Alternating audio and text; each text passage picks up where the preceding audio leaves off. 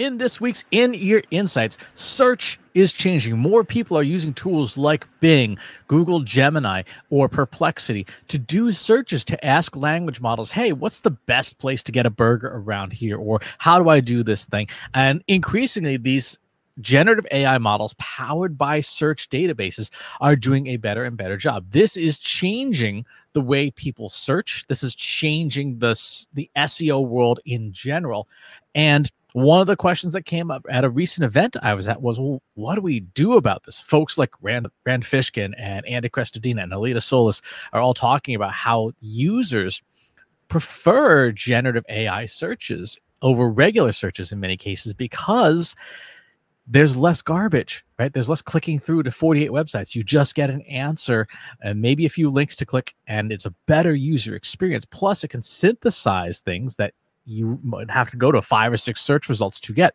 And so the question to you, Katie, is how do we think about the way search is evolving into generative AI being the way people search? And what should marketers and company owners be doing to plan for a future where there's even more intermediaries between you and the customer?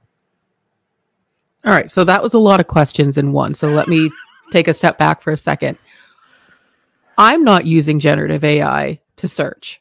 And so as you're saying, like, everybody's using it, and this isn't to be like a sarcastic thing, but like, where's the data on that? Who's everybody? Like, is it you and other, AI specialists who that's your world, so you're feeling like everybody's doing it?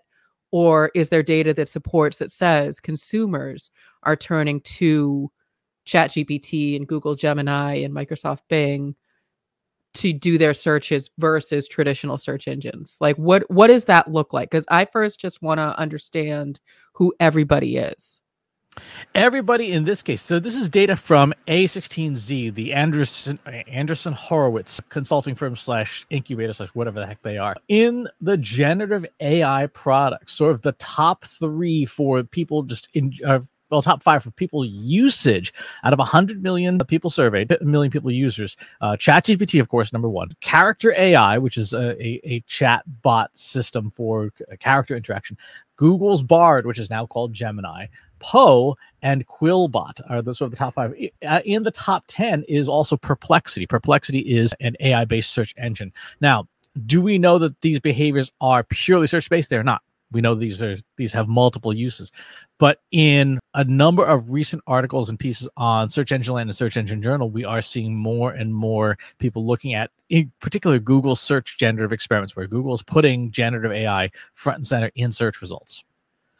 So I will say that as someone who knows survey design very well, the flaw with the data that you just quoted to me was that 100 million people were asked about the generative AI search tool that they use, not are they using generative AI for search. So I just want to make that disclaimer.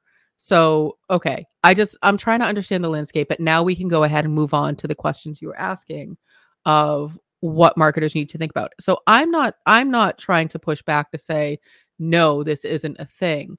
What I'm trying to do for the people who are listening, for the marketers that are listening, is help them get a sense of urgency of how quickly they need to be thinking about updating their organic search strategy in order to fall in line with what's going on with generative AI versus traditional organic search. So that's where my questions are coming from, is what is the sense of urgency? And I've also been putting together speaking decks and looking at the data. And a lot of the data right now is around what we ourselves, what marketers in the industry are doing, not what general consumers. So when I think about people like my husband or the rest of my family who aren't in the industry at all, they're not using generative AI. They're still going to a regular Google search engine. Now, Google search, to your point, has the experiments built in, but not everybody's using them, nor do they know they are using them.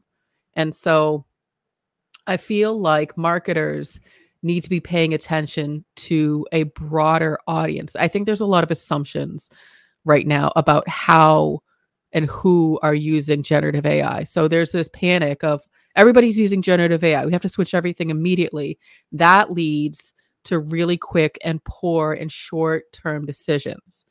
What we want to be able to do is take a step back, take a breath, and say, all right, what is it that we're actually dealing with?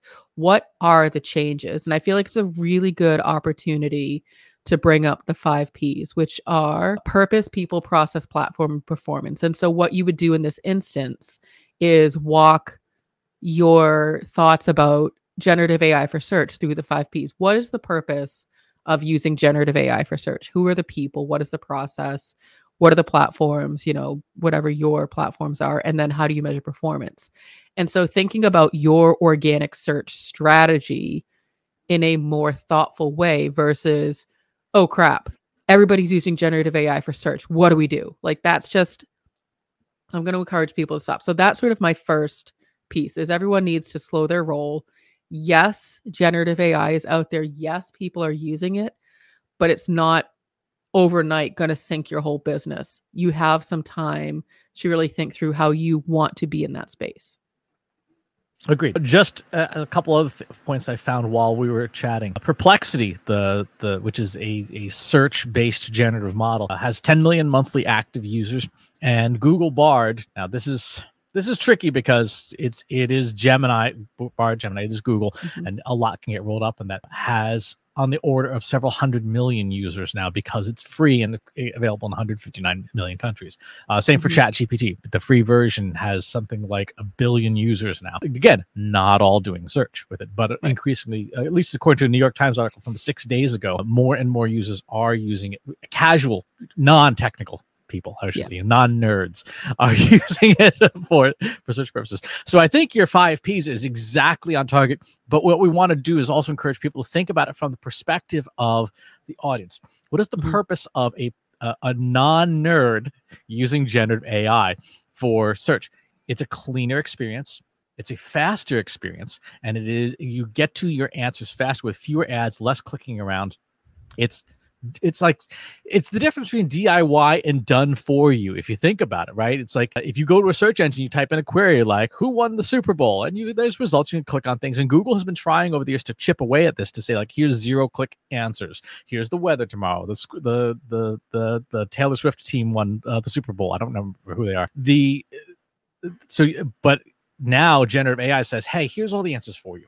And you can check the veracity if you want, but we're putting it on a plate for you with fewer ads. And if you go to any of the major news media sites these days, the moment you click into that site, like the screen just fills with ads if you don't have an ad blocker. So from the consumer's perspective, the purpose is better answers faster with less crap.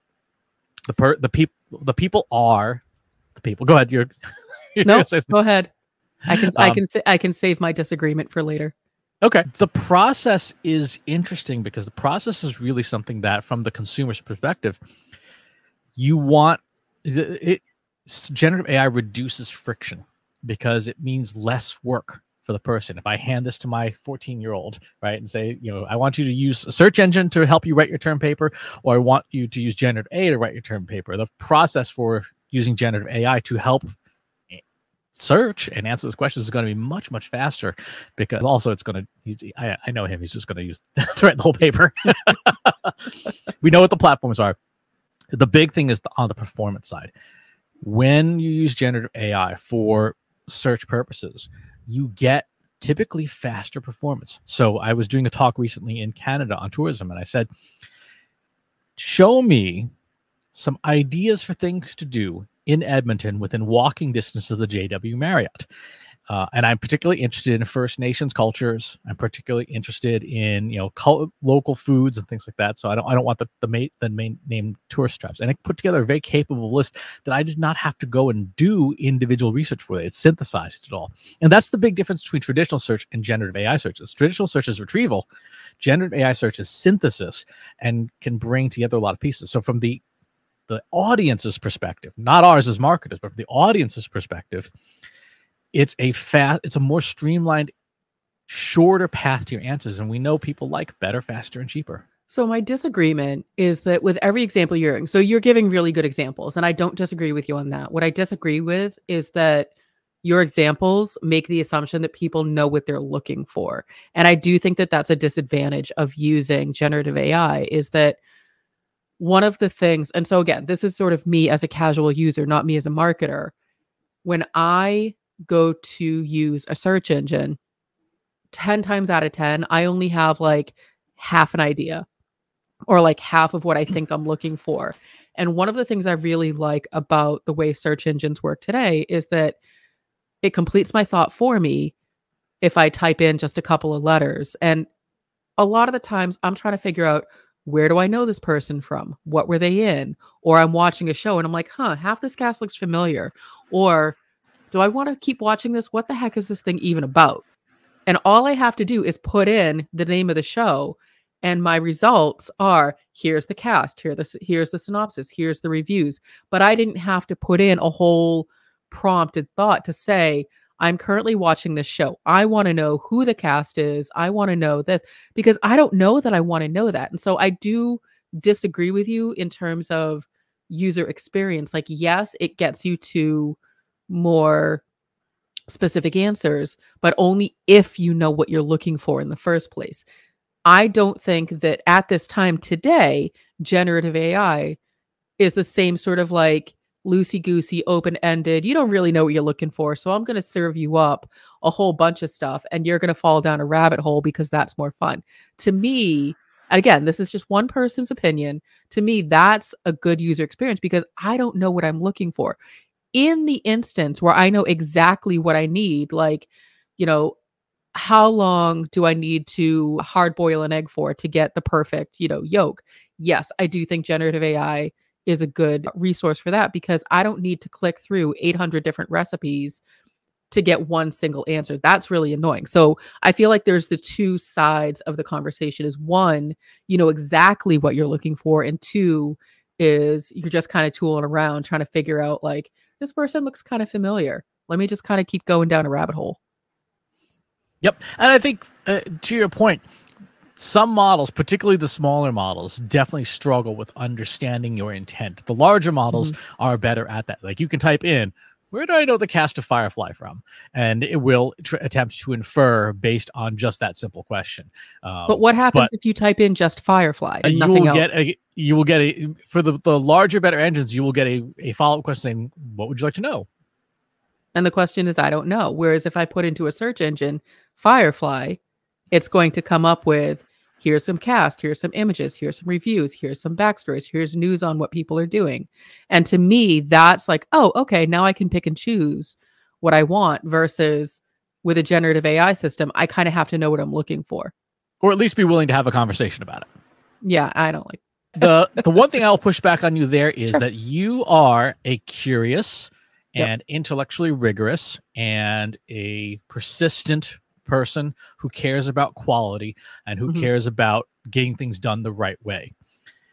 You are not most people. Most people are incurious. They just want the answer fast. They don't even care if it's correct or not.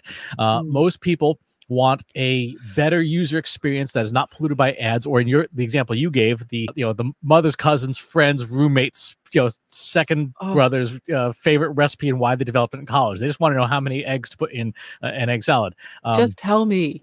God exactly. And again, that's a perfect example where generative AI does a much better job. Yeah, I agree. And people want fast. So to your point, if generative AI can create a fast, easy answer that is good enough for the incurious person, which is most people these days, and that does not require critical thinking, which is most people these days, at a population level, I think there's this very strong probability that it will become the default experience for a lot of things, because it's like Amazon. Amazon makes it frighteningly easy to order things. Like, you can sneeze wrong and like, oh, look, a 6-pack of Kleenex just arrived at my house. Well, and so they're all listening. To your question, what should marketers do? I think that this is where they really need to think about their content strategy. And so I often go back to the Hero Hub Help framework. And, there's this notion of like your cornerstone content and all the supporting content.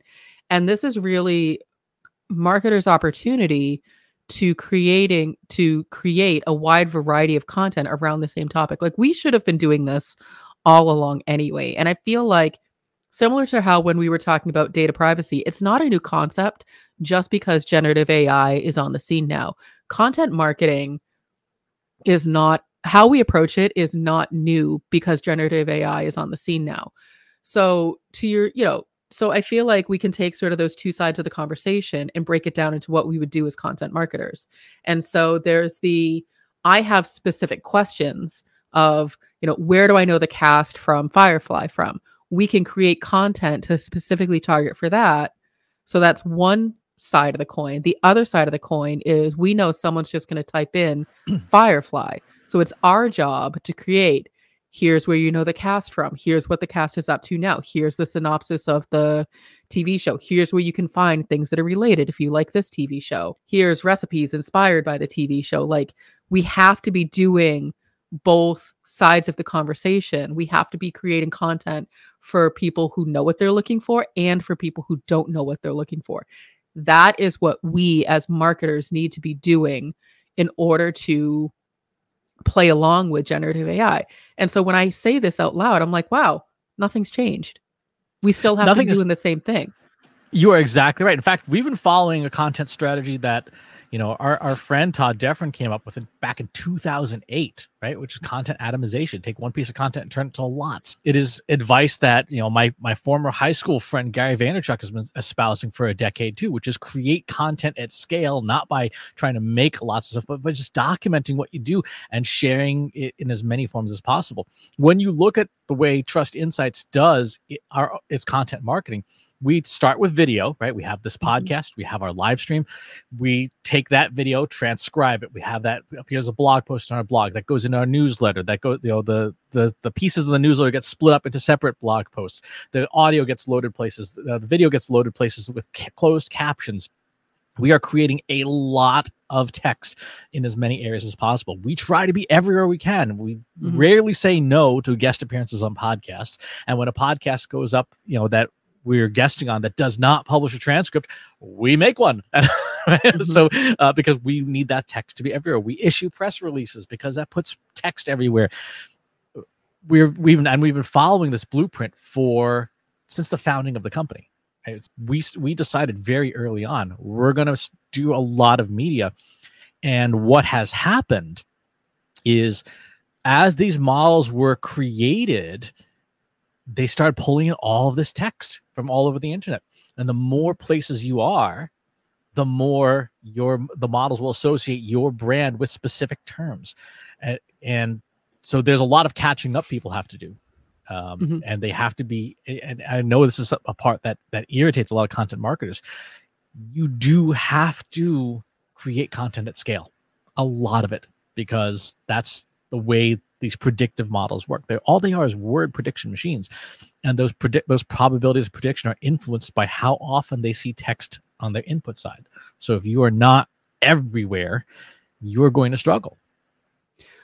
And I do want to add the caveat that, yes, you have to create content at scale, but you have to create good, valuable content at scale. So anybody can create a bunch of really crappy content.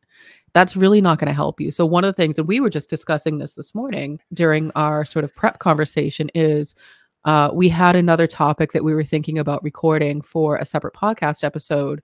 And we paused for a second and said, is this content that we want to create because it's focused and helps move the company forward? And we decided it's an interesting topic, but it's more of an academic curiosity than it is for, actually being beneficial and giving a so what to our audience. And so we decided to change the topic. And so there's definitely still those moments where we can create a lot of content. We can talk about a lot of things related to generative AI. It still has to make sense for our company. So we still have to focus in as we're taking the time, because if we're trying to create content at scale, we then have to be picky about the kind of content we're creating, the topics that we're talking about and writing about. Because if you're creating a lot of really crappy content at scale, that, yes, will get you known. It will get you into the, search results for generative AI, but not for anything useful. People are just going to be like, I don't like that. Because I do know that in some systems, you can rate the responses you get. And I'm sure that definitely plays a part in what kind of results you get moving forward. So if you say, I want to get, a hard boiled egg recipe and Trust Insight shows up, you're going to rate it thumbs down and be like, don't show me this crap. And so Trust Insights, our brand reputation, whether we know it or not, is being damaged because we've created a bunch of really crappy content about things that we don't even do. Why are we talking about hard boiled eggs? We have no business talking about that. Let's get back to talking about how we can help content marketers create content at scale. Exactly. However, with hardboiled eggs. So yeah, that is essentially it. You have to be everywhere. And this is again the challenge that every marketer faces. The things that you will need to succeed in the age of generative AI is you have to have the most best data, right? Which is a challenge for a lot of companies. And you have to have the most best ideas, because creativity is still something that humans still narrowly edge out the machines on. And if you don't have either of those, you are in a lot of trouble. If you have one of those, you at least have a fighting chance. That if you have both of those and you start early, meaning now, in your industry, in your vertical, you stand a very good chance of gaining an early lead. And the nature of generative AI and these predictive models is whoever is best earliest retains a commanding advantage over time, because the data is automatically biased in their favor. So get started sooner rather than later. And if you're not sure how, drop us a line. Also, if you want us to guest on your podcast, drop us a line. We show up for peanuts on podcasts. Go to trustinsights.ai/contact. But that's it's like you said, Katie, this is not new. This is not news. This is not innovative. This is do the things that people have been saying do all along, and do them soon. Yeah, I think that, with a lot of things, marketers have been able to kind of skate by doing the bare minimum. And now with the changes in technology, it's forcing their hand to do the work. And so we're going to see that split of people who can do the work and people who are just kind of, okay, let me go find something else to do with my life. Exactly. And here's the upside. If you do all this and things radically change, oh no, you've created a lot of great content that people enjoy, and it's out there for people, to people to find you. Like, gosh darn. If you've got some thoughts about how you are helping your brand show up in generative AI, or you want to discuss, how your brand currently is, stop on our free Slack. Go to trustinsights.ai/analytics for marketers, where you and over 3,000 other marketers are asking and answering each other's questions every single day. And wherever it is you enjoy our show, if you would prefer it somewhere else, go to trustinsights.ai/CI podcast, where you can find us on most major platforms. And while you're on your platform of choice, please do leave us a rating and a review. It does help share the show. Thanks for tuning in, and we'll talk to you next time.